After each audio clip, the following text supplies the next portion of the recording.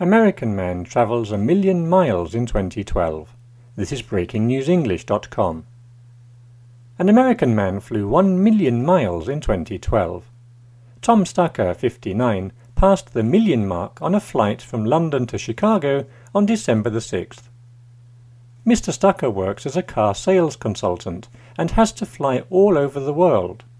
He frequently flies to Asia and Australia and has taken about 400 flights so far this year. He always uses the US airline United.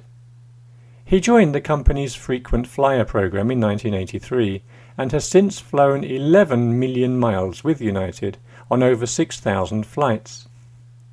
A United Airlines spokesperson said that in 2012, Mr. Stucker had flown the same distance as 40 times around the Earth. It added that if all of Mr. Stucker's miles were put together, he would be in the air for 73 days non-stop. Mr. Stucker told reporters that 2012 was a record year for him and that he was tired. He said, "I know I'll never fly this much again in a year." He said he is looking forward to flying a lot less next year, perhaps around 500,000 miles. Stucker said he likes flying, but is sad that passengers are becoming less patient. He said, "When you're on a plane, remember certain common courtesies. Don't talk so loud on a phone that 18 rows can hear you.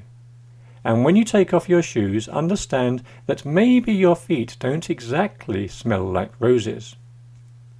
Mr. Stucker always flies first class these days. He said he didn't think he could spend so long in economy class. He enjoys special services from United other passengers do not get.